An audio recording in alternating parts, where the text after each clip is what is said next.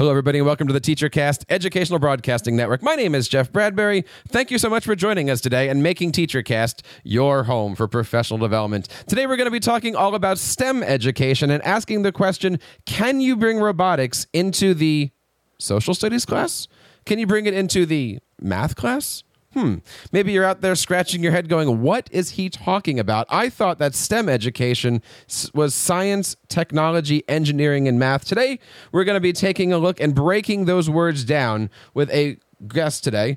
But before we get to her, I want to introduce you to some of the great things that have been happening on TeacherCast. As you heard in our previous shows, we are going through a complete redesign, overhaul, brand new things happening. As we get ready to introduce 2018, we're going to be saying goodbye to the website that we've been using for the last couple of years and introducing a brand new website, brand new logo, brand new name.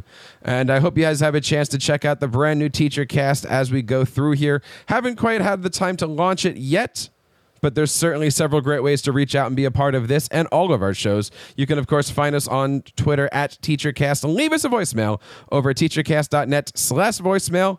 Email us over at feedback@teachercast.net. And it is a brand new year, so it is a great time to reach out and subscribe to us on audio and video at teachercast.net/iTunes and teachercast.net/YouTube. My guest this year is the closing keynote speaker for the FETC conference. I want to bring on Dr. Ayanna Howard. Ayanna, how are you today? Welcome to the program. Thank you. I am doing very well. Thanks for asking. Thank you so much for being here. I am so excited to have you on here. I am looking forward to talking all about STEM. Now, many people look at STEM and say science, technology, engineering, and math, but it's so much more. Talk to us a little bit about what you're doing in the field of STEM. So I'm a professor. So I wear two hats. I'm a professor at Georgia Tech, and I teach engineering, computer science to students. So typically those are already STEM-focused students. I also wear the hat of Chief Technology Officer of Zyrobotics, which is a education technology company. And that's where we bring STEM to everyone. So if you think about it, STEM should be the language of every day. Everyone should use it. Just like you have reading, writing, math, you have all these aspects. And I think STEM allows so much more than just the classical scientist or engineer. Now, when we look at STEM, we sometimes get confused at these words. We have coding and we have programming. Let's just start with those before we break this into a bigger onion here to peel off. Coding, programming, are they the same? Are they different? Do they meet in the middle somewhere? They're basically the same. So when people say, oh, I know how to code, they really mean, oh, I know how to program. I know how to use a language that could be any type of language, whether it's Python or C Sharp, and I use it to do something.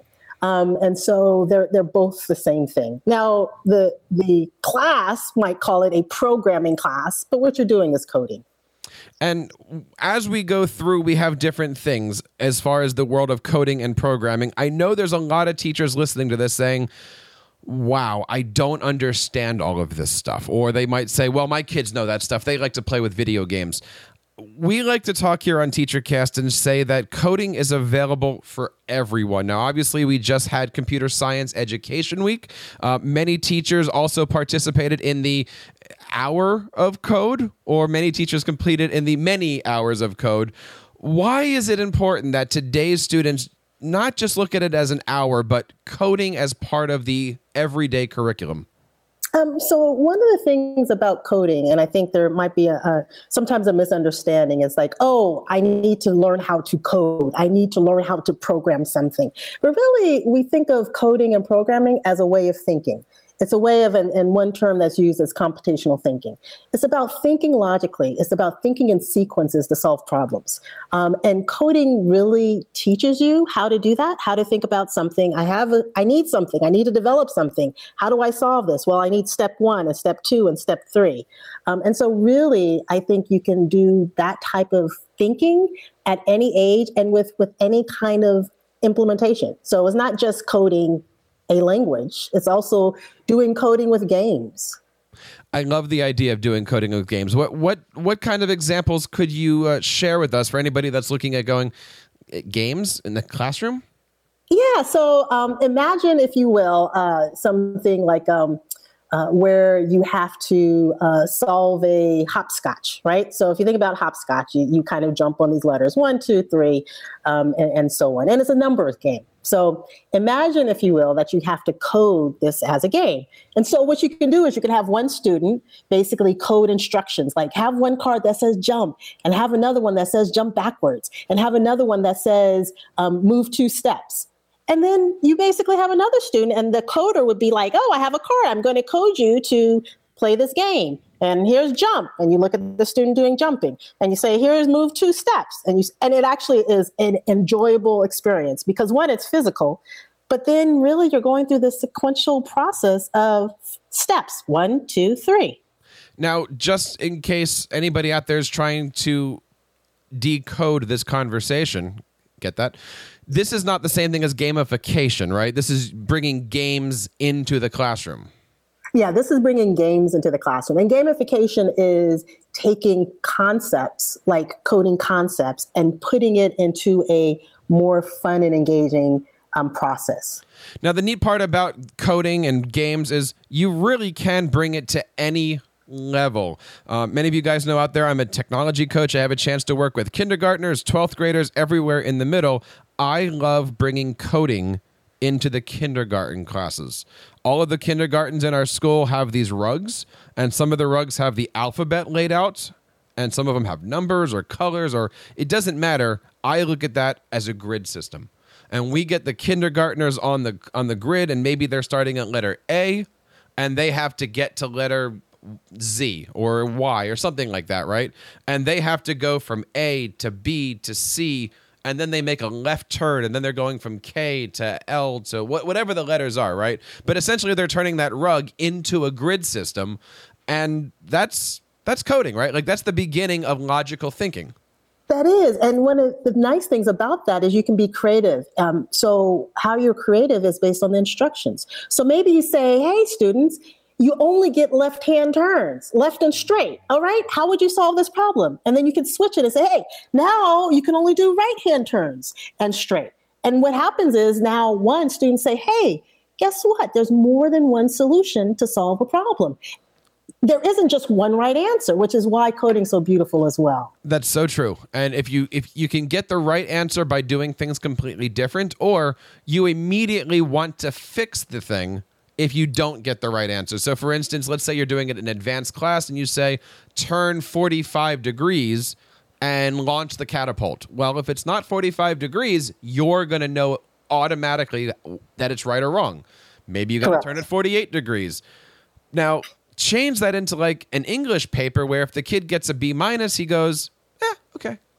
There isn't any, okay, now I have to get this better. It's, I want to get this better. I want to make sure that I'm achieving the goal or making the catapult off the robot go. I love the fact that coding is one of those topics that every student wants to make sure that they get it right. They want to get it right. And I also believe that not only that, but it also allows you to have an imagination. Mm-hmm. So if you think about something more like math, right? 2 plus 3, there's kind of one answer. Yeah, it's 5, right? It's not 4. It's not 2, right? 2 plus 3 equals 5. But if you instead say, hey, the answer is 5, how do I get that? What are the other ways of getting to 5? It's up to you. Then you're like, oh, I can have 5 1s, or I can have 2 plus 3. And that's really what coding is there's an answer you want to get to, but we give you the flexibility of how do you get to that answer, which means that you can have someone who's also creative and loves to do things like imagination or artistic and still do coding. If you were listening to this show and you were looking for some simple resources, things that you might go to for, inspiration or just teach me the first thing about this, what are some of your go-tos when you talk to teachers? So depending on the age, so for, I would say, middle school and high school, I'll tell them, go to code.org. Yeah, just go there. For younger kids, I actually find that the apps help a lot more. And so example of apps, going Daisy the Dinosaur is an example, Scratch Junior, our newest one, Tommy the Turtle, Learn to Code, which are for younger kids, because they teach you the sequential logic and sequential thinking without the use of, say, blocks or C# or things like that. Yeah. Those are the words that scare people when you say, we're going to do Python today. And we're like, what is this thing that we're talking about? But I got to tell you, and, again, my audience knows I have 4-year-old triplets. They sit down with me with the Dot and Dash Wonder Robots. And look, they can't read, but they know that the blue block goes next to the green block, and then the robot moves, or it makes a sound, or whatever it works. And, I'm kind of proud of this, but teaching my 4-year-olds block-based coding at the very, very minimal, they're having fun with it. And there isn't a day that I come home that they're not saying, can we take out Dot and Dash and play with it? I'm going, dude, you're 4 years old. This is awesome. Yeah, but what they're looking at is the patterns. Yep. And so they're not readers yet.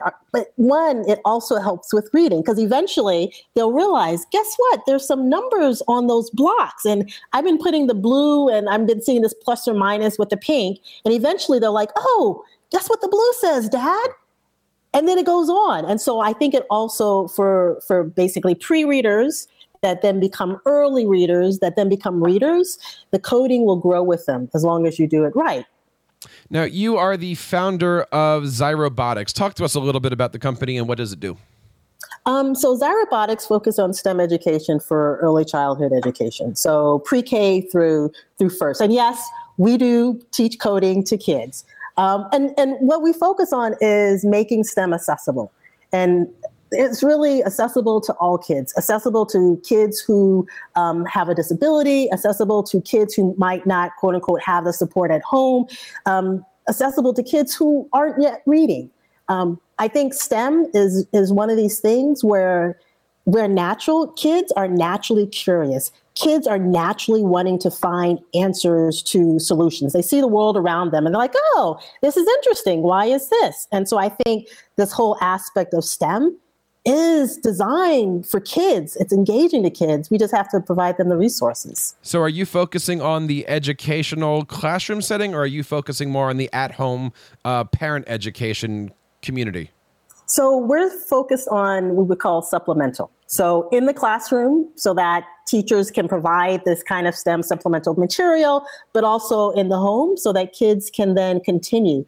Because STEM is something you have to practice. It's so funny. In reading, we give them books. Like, we expect them to read in the class. We expect them to read at home. But a lot of times with STEM, we're like, oh, you don't need to do that. You just do it in classroom. But you need to have it in both. I mean, you need to be bringing kids home and starting to say, hey, let's count how many dishes mommy's putting in the dishwasher. Or let's count how many dishes dad is putting in. We need to incorporate this STEM in everything from the classroom to the home.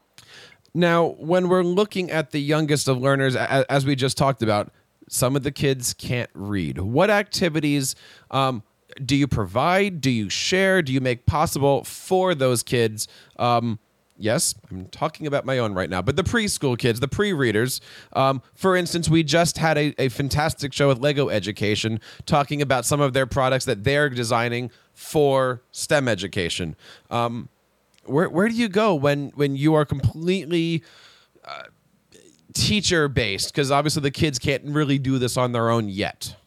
Well, so that's the thing. I am a proponent of apps and tablets and mobile devices. I just am. The ship has long sailed for us to be saying no to this. Mm-hmm. It's already gone. So let's capitalize on this device that's there that pretty much every child has access to. And it's intuitive to kids. It's intuitive. Like, they can get on and they know how to swipe and touch and do things. And so how do you enable these kids access to STEM concepts? As an example, we have a series of ebooks called STEM Stories. And it incorporates reading, but it reads to you. So if you have a child who is an early reader or a pre-reader, it reads to you, but then it engages you into basically games that help you with either coding or math or counting or money or time. And so as a teacher, kids, they still like books, but now you can integrate the books with the STEM concepts. I love that. And we're going to be taking all of these examples that we're talking about here, making sure that they're in our show notes as we go through here. Let's make a little left turn and talk about FETC. Thrilled to know that on Friday, January 26th, you are the closing STEM keynote address. Talk to us a little bit about what you're planning to discuss with us. Well, I'll give you the high-level viewpoint. I'm going to talk about, one is robotics. Robotics is all the rage right now about robots in our society and our world and things like that. And I think one of the things that we need to make sure about with robotics is that we provide our students, even our young ones, the ability to be developers, not just users of this technology in the future. So I'm going to talk about robotics in general, like everything that people want to know about robotics, from both the news as well as, what's really going on in the robotics labs, and then tie it into things that teachers can do to engage their kids, even if they themselves may not be fully immersed in robotics, things they can do to engage their kids in this wonderful world that's facing us now. What are some of the first things that teachers can be thinking about when they want to bring STEM into the curriculum? This is a topic I talk to teachers about all the time, and it still comes down to what's the first step? And would you take it with me? So I think the first step is not to be fearful that you don't know as much as the students. I think one of the things about STEM is providing them the resource and the access. And the kids are okay with kind of exploring on their own. I mean, that's what's nice about STEM. They are okay with exploring and, trial and error and seeing something and trying to figure it out and it not work and they go back again and it works. So that's one thing. It's just bring it into the classroom, period. And the kids, they will appreciate that it's in the classroom. And so for a teacher, there's so many resources out there right now to bring STEM in the classroom, into things like the social science class, into the language class, as well as into the classical math and science class as well. And I think one of the keys is I'm going to say robots, of course. I have to, because that's what I do. But robots is one of these things that A, it's easy to understand. B, there's resources that allow you to do everything from very simple coding, like with blocks, to very complicated, more advanced coding with the same platform. And kids, they get it. When we're looking at all of this stuff, it is amazing to think that a couple years ago, these were still new topics. And now as we do our holiday shopping, you could go into Toys R Us and buy Wonder Robots. You can go into a Toys R Us and you can buy, you name it. But these things are not, out of sight, out of mind. You walk into any general toy store or mall and there are these robots. You walk into an Apple store, there's R2-D2, which is a robot, right? And Yes. The Sphero company is certainly bringing things out because anybody who's watching Star Wars is watching educational robots essentially in action. With all the work that you've done, that's got to be rewarding to see that this is, I don't know, would you call it mainstream yet, or are we still on the front end here? Well, so I think in terms of educational robotics, I would say we're almost mainstream with that. Okay. I would say that. When I was growing up, there wasn't, you had Legos and maybe Erector set. There was no robots. You built stuff and that was pretty much it. And then you moved it. That was the robot. And so now what happens is they have educational robotic systems like Dash and Dot from very, very young to much more advanced. So things like the Legos would be middle school and high school, all the way to platforms like Cosmo, which is, you can actually bring it all the way to college level. And so I think educational robotics is much more mainstream. And as soon as we get even cheaper platforms, which is coming, then it will be mainstream. Talking today to Dr. Ayanna Howard. Dr. Howard, what advice do you have, or will you be talking about at FETC as teachers prepare for their lessons this year and next year? Clearly things are changing, but they're changing consistently in the direction of STEM is here. It's not a future thing. It's here. What do you hope people walk away from your keynote? So I hope people walk away with two things. One is I hope that they're inspired, that they feel empowered to bring this into their classroom, that it's not for someone else. It's like, oh, that science teacher's like, no, this is for me. I can do that. So I want that to be an empowering experience, inspirational. I also want them to leave with the things that they can do. So very concrete steps, step 1, step 2, step 3, and the resources available to them. So those are the two things. One is inspired, and the second is, and then some actual steps that you can take.